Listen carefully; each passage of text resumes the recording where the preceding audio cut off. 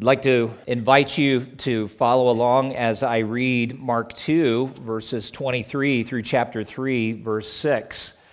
And as we consider today that Jesus is Lord of the Sabbath, I want you to see how he not only states it, but he demonstrates it by what he is doing in this passage. So you follow along as we begin reading in Mark 2. One Sabbath, he, that is Jesus, was going through the grain fields, and as they, that is Jesus with his disciples, made their way, his disciples began to pluck heads of grain. And the Pharisees were saying to him, "Look, why are they doing what is not lawful on the Sabbath?" And he said to them, "Have you never read what David did when he was in need and was hungry? He and those who were with him, how he entered the house of God in the time of Abiathar the high priest and ate the bread of the presence, which it is not lawful for any but the priest to eat, and also gave it to those who were with him. And he said to them, the Sabbath was made for man, not man for the Sabbath. The Son of Man is Lord even of the Sabbath." Again, he entered the synagogue, and a man was there with a withered hand, and they watched Jesus to see whether he would heal him on the Sabbath so that they might accuse him. And he said to the man with a withered hand, "Come here." And he said to them, "Is it lawful on the Sabbath to do good or to do harm, to save life or to kill?" But they were silent. And he looked around at them with anger, grieved at their hardness of heart, and said to the man, "Stretch out your hand." He stretched it out, and his hand was restored. The Pharisees went out and immediately held counsel with the Herodians against him, how to destroy him. As we look through this passage, the one thing I do not want you to miss is that Jesus is the point of the Sabbath. Now, I'm going to go back to some Old Testament scriptures and bring them forward. And my point, and I don't think Mark's point here, is to establish that everybody needs to observe and celebrate the Sabbath according to Jewish tradition or even Jewish law as it had been laid out. But there's something else taking place here that it fits into this narrative of Mark's gospel where he continues to just dismantle those religious forms, as we were looking at last week, that actually keep us from knowing the living God. So here is Jesus, God in flesh, beginning his earthly ministry. He's been preaching the gospel of the kingdom, calling people to repent and believe. He's been performing all kinds of miracles. And on this particular Sabbath day, he is moving from one location to another with his disciples. And there's a problem that erupts. And we read it in the scriptures as they were going through the grain fields. They were plucking grain, and the Pharisees object. And in the larger context of our study, and I know some of you are new with us today and just jumping in on this, but this is not the first time that questions have arisen from the religious establishment. They've been asking questions, everything from who has the power to forgive sins except God, and that was Jesus' point in saying, "I forgive your sins," to the question that we considered just in the last 2 weeks, why would Jesus eat with sinners and tax collectors? That's certainly a violation of the community code. You don't want to hang out with sinners. Well, now here's another question that arises. Why do your disciples pluck this grain? They're doing what is unlawful. And their system that we'll explore a little more in depth here in a moment had become so rigid, so tight, that this is considered unlawful. Now let me explain a little bit about this, because their religious form had become such a dominating force in their lives and in the community that it actually obscures them from seeing God who is in their midst. That's why I would say religious forms sometimes make us blind to Jesus. In all likelihood, Jesus and the disciples did not have time to prepare food for the Sabbath. And we know from Mark's account that they've been very busy, Jesus in particular, preaching, teaching, healing, spending time with people. And what they were doing as they moved through a field was, in all likelihood, taking heads of grain in their hands, rubbing them together, letting the chaff fall away, and then they'd be left with a handful of grain. So it's a very modest meal, if you can even call it that. It's more of a snack on the go. And the Pharisees say, look, why are they doing what is not lawful on the Sabbath? That is, it's not permitted. And if you go back to the book of Exodus, among other places where the Sabbath is first described by God to the Jewish people, it is clear that God said, I want you to cease from work. It's a day of rest. But over the years, as the religious leaders, the rabbis in particular, had begun to dig in and study and try to amplify the meaning of the Old Testament scriptures, and they developed the Mishnah. That's their tradition of interpretation and commentary on how it should be lived out. The Mishnah, as is noted in many places, actually lists 39 classes of work that would profane the Sabbath. Some of these we might expect, things like plowing or hunting or butchering. But there are others that we would not. Do you know that they had actually stated at this particular point you could not tie or loosen a knot? So you who tied your shoes this morning violated the Jewish Sabbath according to the rabbis, not according to the Bible. Let's establish that difference. And if you untie your shoes in a little while when you go home, well, you did it again. A list of 39 things, as we said, some of those that would not surprise us, but let me just blitz through this list. Sowing, plowing, reaping, binding sheaves, beating wool, dyeing wool, spinning, weaving, making two loops, weaving two threads, separating two threads, tying and untying, as I mentioned a moment ago, sewing stitches, tearing something, trapping, slaughtering, writing two or more letters, erasing two or more letters, building, demolishing, extinguishing a fire, kindling a fire, putting the finishing touch on an object, transporting an object between a private domain and the public domain, or for a distance of 4 cubits within the public domain. A couple of others that I could throw out as well. But can you imagine waking up every Sabbath morning and thinking, there's a whole long list of things that I better not do today or else I will have committed sin. That's the level to which it had been raised. And according to the rabbinic tradition, what the disciples had done to take the grains, those heads of grain in their hands and get the edible stuff out of it was considered harvesting. Now, all of us know that's not a harvest. And if some of you who grew up on farms would like to stand here and testify, you'd say, oh, harvesting involves a lot more than grabbing a few heads of grain, rubbing them between your hands, and popping the grain in your mouth. Harvesting is hard work, isn't it? Days on end. Tiring, sweaty, exhausting labor. One author writes, such scrupulousness inevitably resulted in novel rulings. Weird, just bizarre stuff. Do you know, for example, it was also forbidden on the Sabbath to set a dislocated foot or hand. It would wait until the next day. You know, it wasn't life-threatening. So just hang on there. We don't want to violate the Sabbath. Try not to moan too loudly to interrupt our worship. I don't know how that was, actually being worked out, but this is the kind of thing that had developed by Jesus' day. So you can see his great concern, and I think it's not just chance that he's in that field and they're harvesting a little grain, according to rabbinic tradition. I think, in a sense, Jesus is picking a fight. Do you know why? Because gospel truth is at stake. And these are people who continue to believe that by their obedience to these 39 rules for Sabbath keeping, that they're going to make their way to God. And Jesus is intent on overthrowing that kind of thinking so that they can actually be rescued and find their way to God by grace. I know the text doesn't say he was picking a fight, but he certainly is not shying away from one. So they ask this question because they're actually blind to the reality that he's God and he's right there. He's the whole point of the Sabbath. They should be in the field with the disciples, just listening to what he's saying, hanging on every word, but they're not doing that, are they?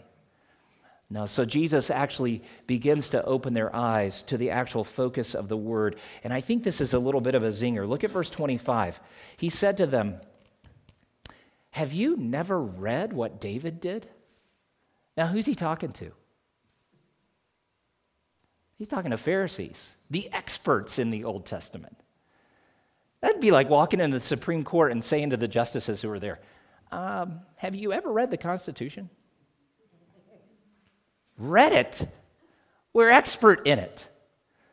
So there's a little bit of a zinger there. But I think he's also making a point. You've read it, but you haven't understood it.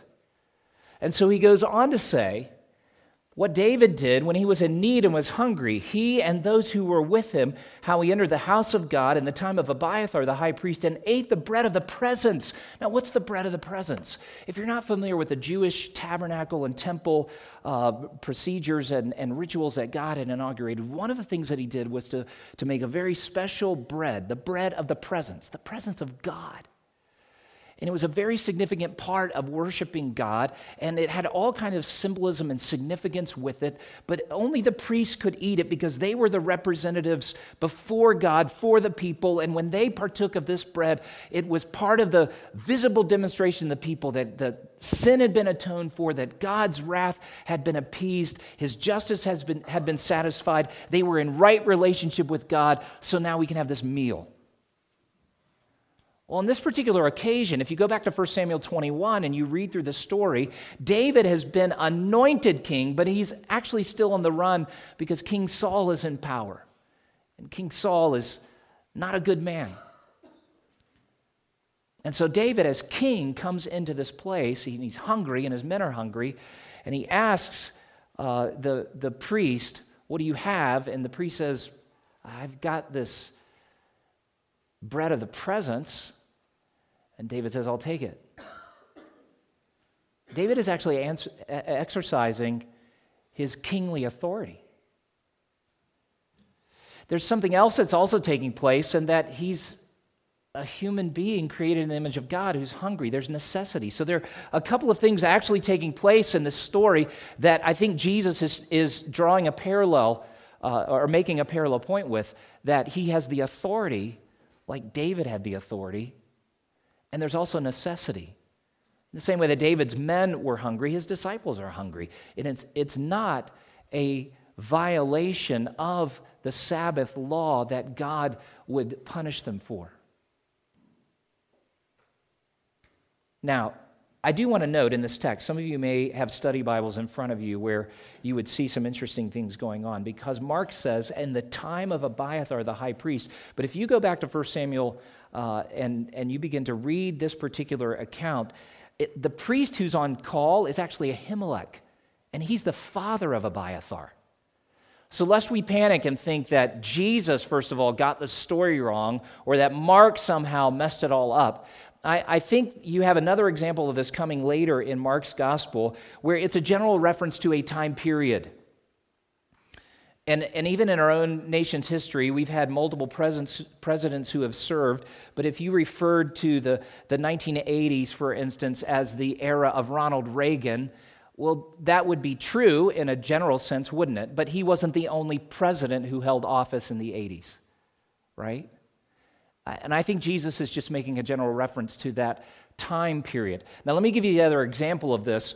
In Mark 12, verse 26, Jesus says, as for the dead being raised, have you not read in the book of Moses, in the passage about the bush, how God spoke to him saying, I am the God of Abraham and the God of Isaac and the God of Jacob. Now remember, they didn't have books printed like this at that point. There were no Bibles in that day. There was a Bible, but I mean in the sense of a printed edition that you could open, and certainly they did not have chapters and verses. They had scrolls. And can you imagine having, some of you grew up in churches or settings where you had sword drills? Any of you remember that? Your little kids. It's a good thing. Help us familiarize with the Bible. That'd be really challenging with a scroll, wouldn't it? Especially if it was Isaiah. Had a long scroll. And so Jesus is making reference to a section. And there's no chapter and verse that he can point to, but he says it's in the section where God speaks to Moses in the burning bush.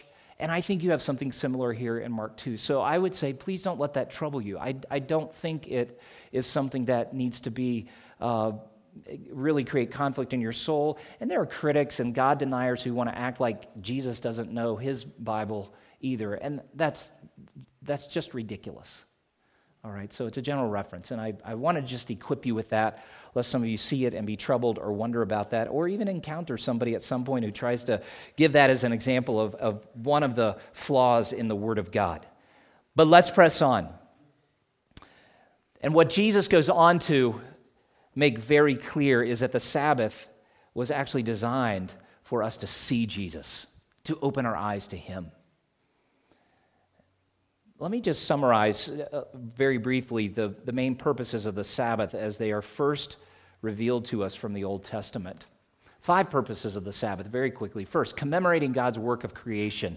It's explicitly stated in Exodus 20, and if you've read the creation account recently, you know that on the 7th day, God rested. So he set the example, and then he calls his people through the book of Exodus to celebrate the Sabbath, in part to commemorate God's creative work. Secondly, and this was a big deal for the nation of Israel because they'd been enslaved for over 400 years. That was a special day where they didn't have to work, and God frees them from that and says, let's celebrate your freedom, your redemption. Most of us are used to a 5-day work week. Some of you work 6 days a week, but when you work 7 days a week for week after week, month after month, that really starts to drag your soul down, and there's a reason for that.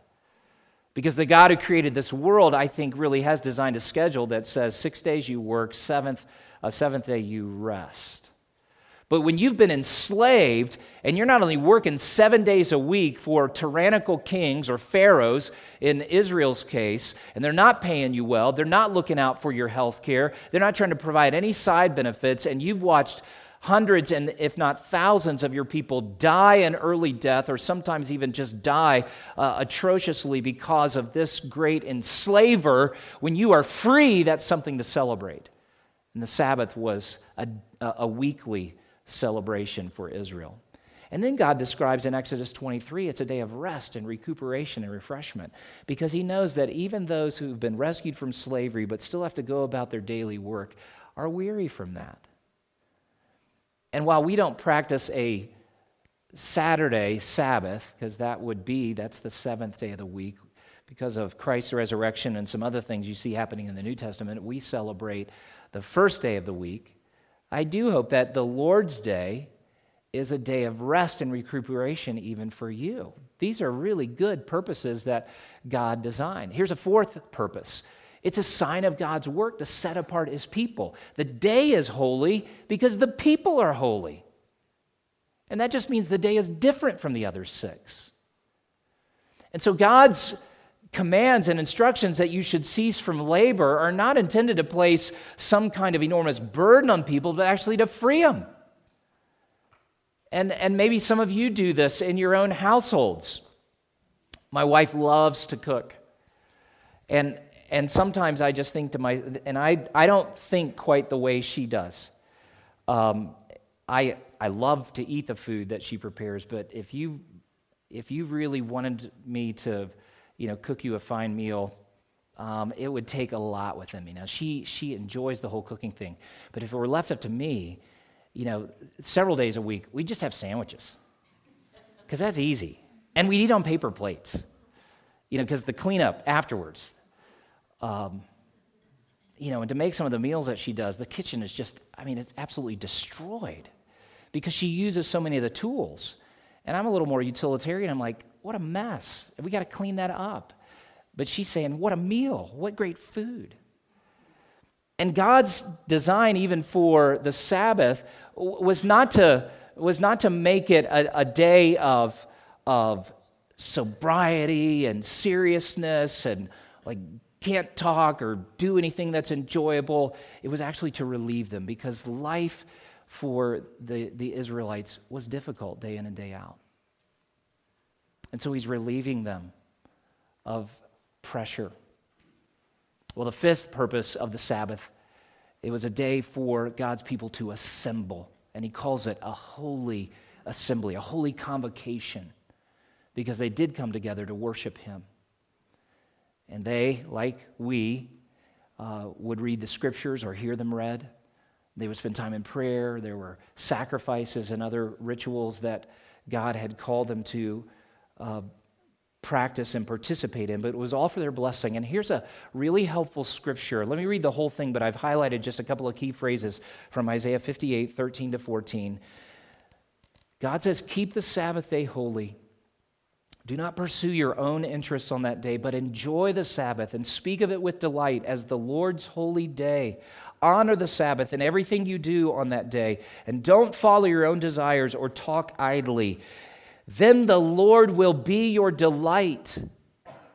I will give you great honor and satisfy you with the inheritance I promised to your ancestor Jacob. I, the Lord, have spoken. I think Isaiah 58 summarizes the whole point of the Sabbath. It's a day to draw near to the Lord and delight in Him. But again, by the time we come to Mark 2, by the time Jesus enters the world and comes to the Jewish people, so many of them had lost sight of who is at the center of the Sabbath. And to them, it's all about the list of things you better not do, and it's about keeping the list of the things that you have to do. And when you're focusing on all those do's and all those don'ts, and you miss the God who is central, you've lost the point of the Sabbath. And that's exactly where the Pharisees are, and they can't see the glory of this moment that Jesus has people around him, and they are celebrating the Sabbath exactly as they should. And so he says in verse 28, the Son of Man is Lord of the Sabbath. I think he's not only saying, I have authority over it, and saying, I designed it, I created it for you, but I'm the point. This is my day.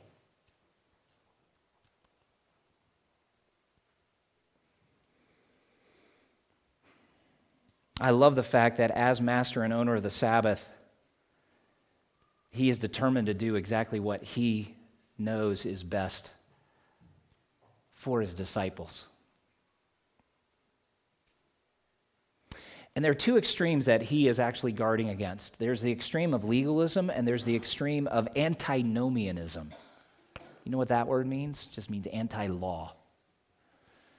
And the human nature is to go in either one of these directions.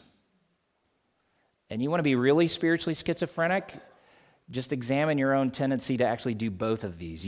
There's legalist in all of us, and there's antinomian in all of us. There's some stuff that you are hardcore about. It's like, this is right, and we will do it. And there's other stuff you're like, no way. Nobody's going to tell me what to do there. What Jesus is doing with all of his ministry, but this particular point, is actually confronting these two extremes and guarding his own people from them. Now, look with me, if you will. This is a little description. The legalist has actually replaced the person of God with what one author describes as autonomous revelation. That's like self-revelation. That's what the rabbis had done. They had taken the actual words of God and over time studied it out and translated and interpreted it and then applied it that by the time you get there, that's how you reach the point of saying, can't tie a knot or untie a knot. That's work. That's sin. That's autonomous revelation. God never said it. But Rabbi Danny did, and we all know he was a great rabbi, so we're going to follow what Rabbi Danny said. Oh, God help us. And Jesus refuses to let this kind of thinking continue because it's deadly. And so they make the law the whole point. And God didn't give you the law to make the law the point, did he? The law gets you to him. Now, on the other side, you have antinomianism. And this is all of us, but this is operating as a free agent. I make my laws. I make my rules. I do what I want to do. And so I certainly look at the Ten Commandments and say, Nobody's going to tell me what to do. Yet, even the antinomian has some kind of law that he lives by, right? I mean, you see this in the culture every day. One group wants to establish their law, whatever it is, over others. And so even the vice president's wife has been taking a lot of flack this week, hasn't she? Because she is teaching art in a Christian school. And others have labeled, all Christian schools as intolerant, as bigoted, whatever. Well, that's their law, isn't it? So they may say we reject God's law, but they actually still have their own law. And Jesus doesn't want either group to continue in that thinking because it destroys you eternally. The problem with the Pharisees is that they read the Bible as their own revelation. They make it mean what they want it to mean. They make it say what they think it says, and consequently they miss Jesus. So they read the Bible, and again, that's part of the reason Jesus said, "Have you never read?" He's making the point that you've read it, but you haven't read it in faith. You haven't read it seeing Jesus. All you see are principles and regulations and rules and policies, and you've created this system that's so oppressive that you can't actually find the rest that I created on this day. I wonder if you do that with God's holy word. What is the first thing you look for when you open the Bible? The first thing ought to be God himself. What is he saying? What is he doing? What is he revealing about himself? And sometimes you have to, let's face it, you have to stare a little longer at the words and think a little harder. Other times it's just plain. But what is the first thing you look for? Some of you would actually have to say, I don't read the Bible. And so you would be in that right column. You may not have actively said, hate God, deny God, don't believe that there is a God or that he has a law, but functionally you live that way because you never take time to look at his word and listen to him and find out what he wants you to know about him. You know, Jesus stands at the center of this day and this moment because he is what matters. He's God. And in the same way that he's showing everyone how intent he is on having a relationship with ordinary human beings, even as he's in relationship with the disciples, he also intends and desires to be in that kind of relationship with you. He really does. Now, there's a little more. Let's go quickly. And I promise you, I will not spend as much time preaching this paragraph as I just did. All of that has bearing on this. We actually will move rather quickly through this. But let me review again, Mark 3, verses 1 through 6. You follow along as I read this again. Again, he entered the synagogue, and a man was there with a withered hand, and they watched Jesus to see whether he would heal him on the Sabbath, so that they might accuse him. And he said to the man with the withered hand, "Come here." And he said to them, that is, to those Pharisees, "Is it lawful on the Sabbath to do good or to do harm, to save life or kill?" But they were silent. And he looked around at them with anger, grieved at their hardness of heart, and said to them, "Stretch out your hand." He stretched it out, and his hand was restored. The Pharisees went out and immediately held counsel with the Herodians against him, how to destroy him. Now, there's several things that Jesus is doing here, but the first, as he shows us the heart of the Sabbath, what it's all about, he actually exposes our hard hearts. Now, I know we don't want to read ourselves into this because nobody wants to say, "Oh, yeah, I'm one of the Pharisees," but I want you to just think honestly and humbly before God at this particular moment. How are you like them? They're intent on bringing legal charges against the disciples and Jesus. That's the whole point of their previous question. They not only want to discredit him, but they are looking for ways to silence him. And so he goes on the offensive here and says to the man with the withered hand, "Come here." And then he said to them, "Is it lawful," uses their own terminology, because they had said about the disciples, it's not lawful, it's not permissible for them to harvest the grain in the field on the Sabbath. But he says to them, "Is it lawful on the Sabbath to do good or to do harm, to save life or to kill?" And amazingly, they are silent. Why? You know, in Luke's gospel, the issue of Sabbath healings and the attitude of the Pharisees is revealed to us. It's best captured in the words of the ruler of a synagogue who on another Sabbath day had great problems with Jesus healing a woman who had a disabling spirit. Can you imagine this? She's had a disabling spirit oppressing her for 18 years, the scripture says, stooped over in a way where she could not straighten herself. Who knows all the consequences from that kind of horrific disability? But after 18 years, she is in the presence of Jesus, and he heals her on the Sabbath. And you would think it would be a glorious moment where everyone would say of their friend or their neighbor, or even that woman they'd seen walking down the street, she's been straightened and strengthened, and now she can live life the way she really wants to and needs to.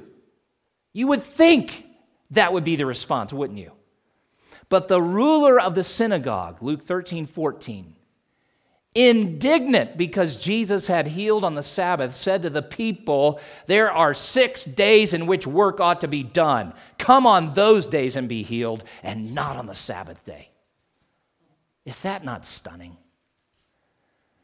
But that shows you the kind of bondage and oppression of a system that is so legalistic, so demanding, and so scrupulous in all of its insistence on observing the little nuances and even down to what the rabbis have taught and not that the Bible or God ever intended. That system becomes so oppressive that people can't function reasonably and rationally and sanely within it.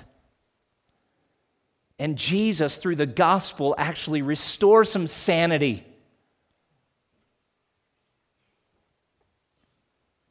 So he is revealing this hardness of heart. And I think these men are silent at this particular moment because they're hardened, they're hard-hearted in their legalism, just like this ruler in the synagogue. Very religious, but very dead. Did you notice the response of Jesus? He actually grieves over our hard hearts.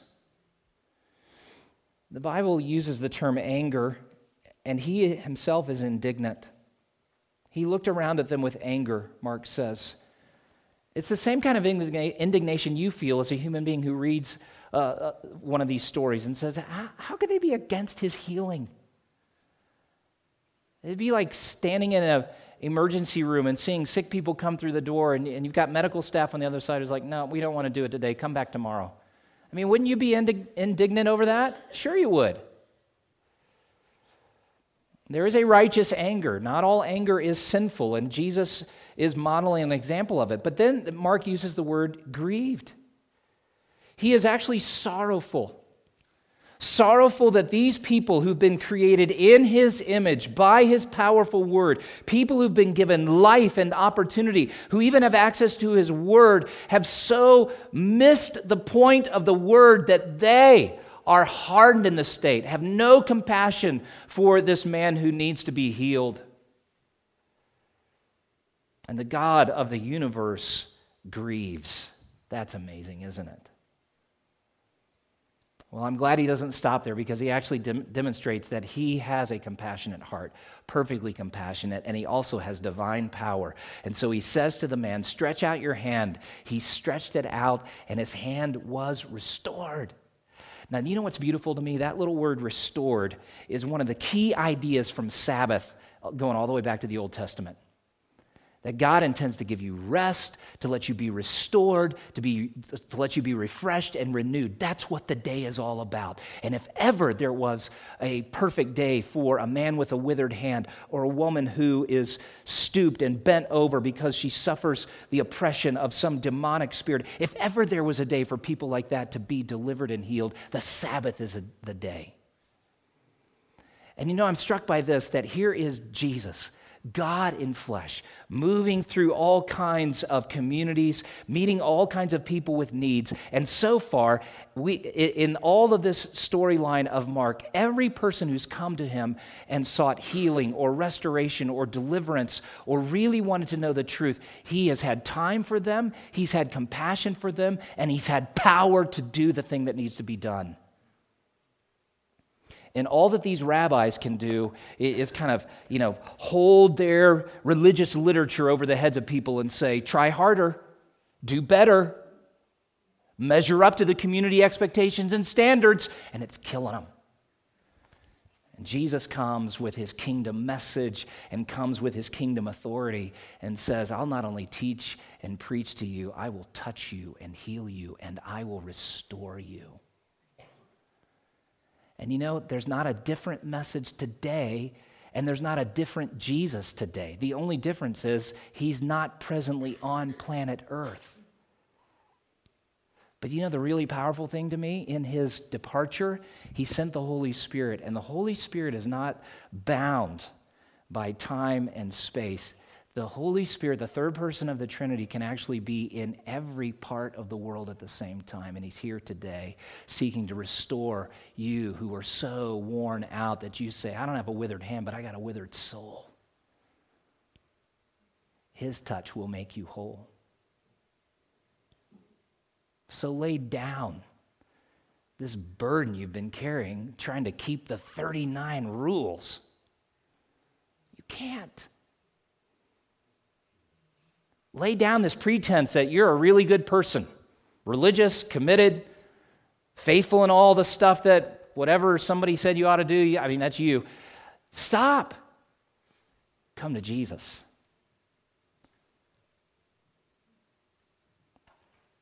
He is Lord of rest.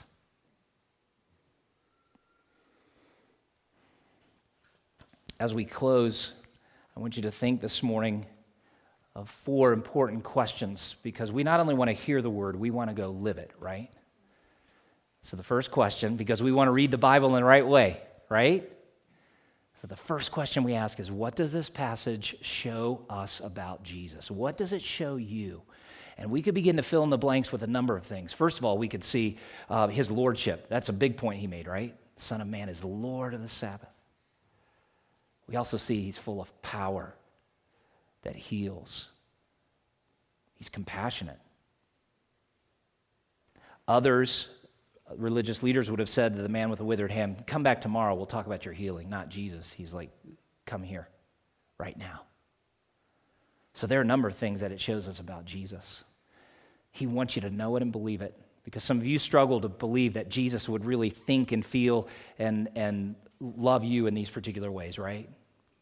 Number 2, what does this passage reveal to you about your heart?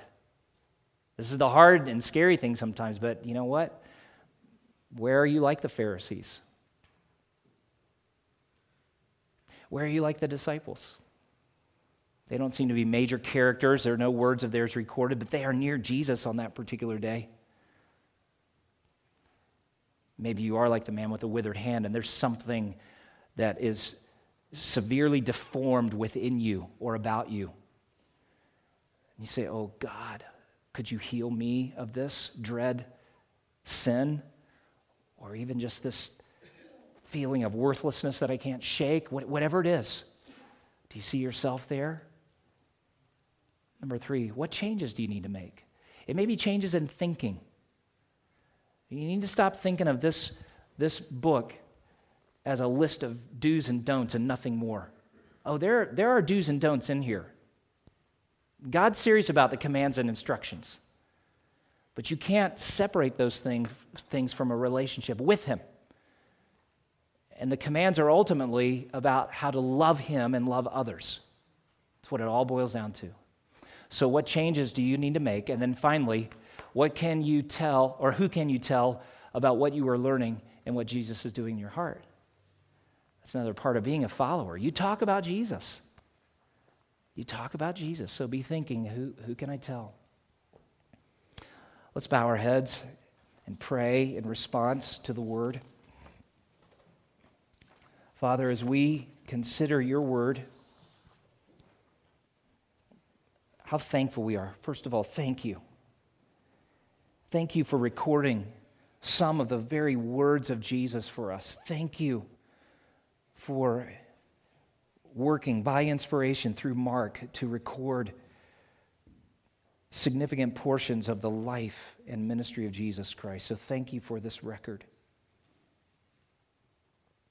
Thank you that you are God who is authoritative, God who is powerful and compassionate.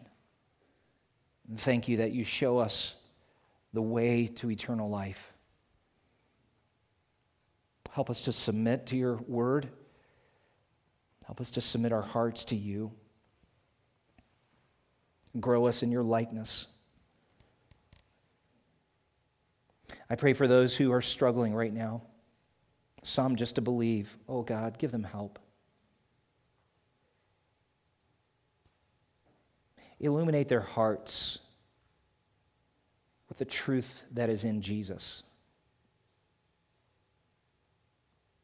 Some who are struggling just at the point of submission. They're not sure they can really trust you, and so they feel great pressure to be in control. Trying to map out life, trying to guard and protect against the scary contingencies, but Lord, would you show them they are not Lord. You didn't create them to be Lord. You are not calling them to be Lord. Only Jesus is Lord. Give them the grace to just humbly trust and follow. We repent, we believe. In Jesus' name we pray. Amen.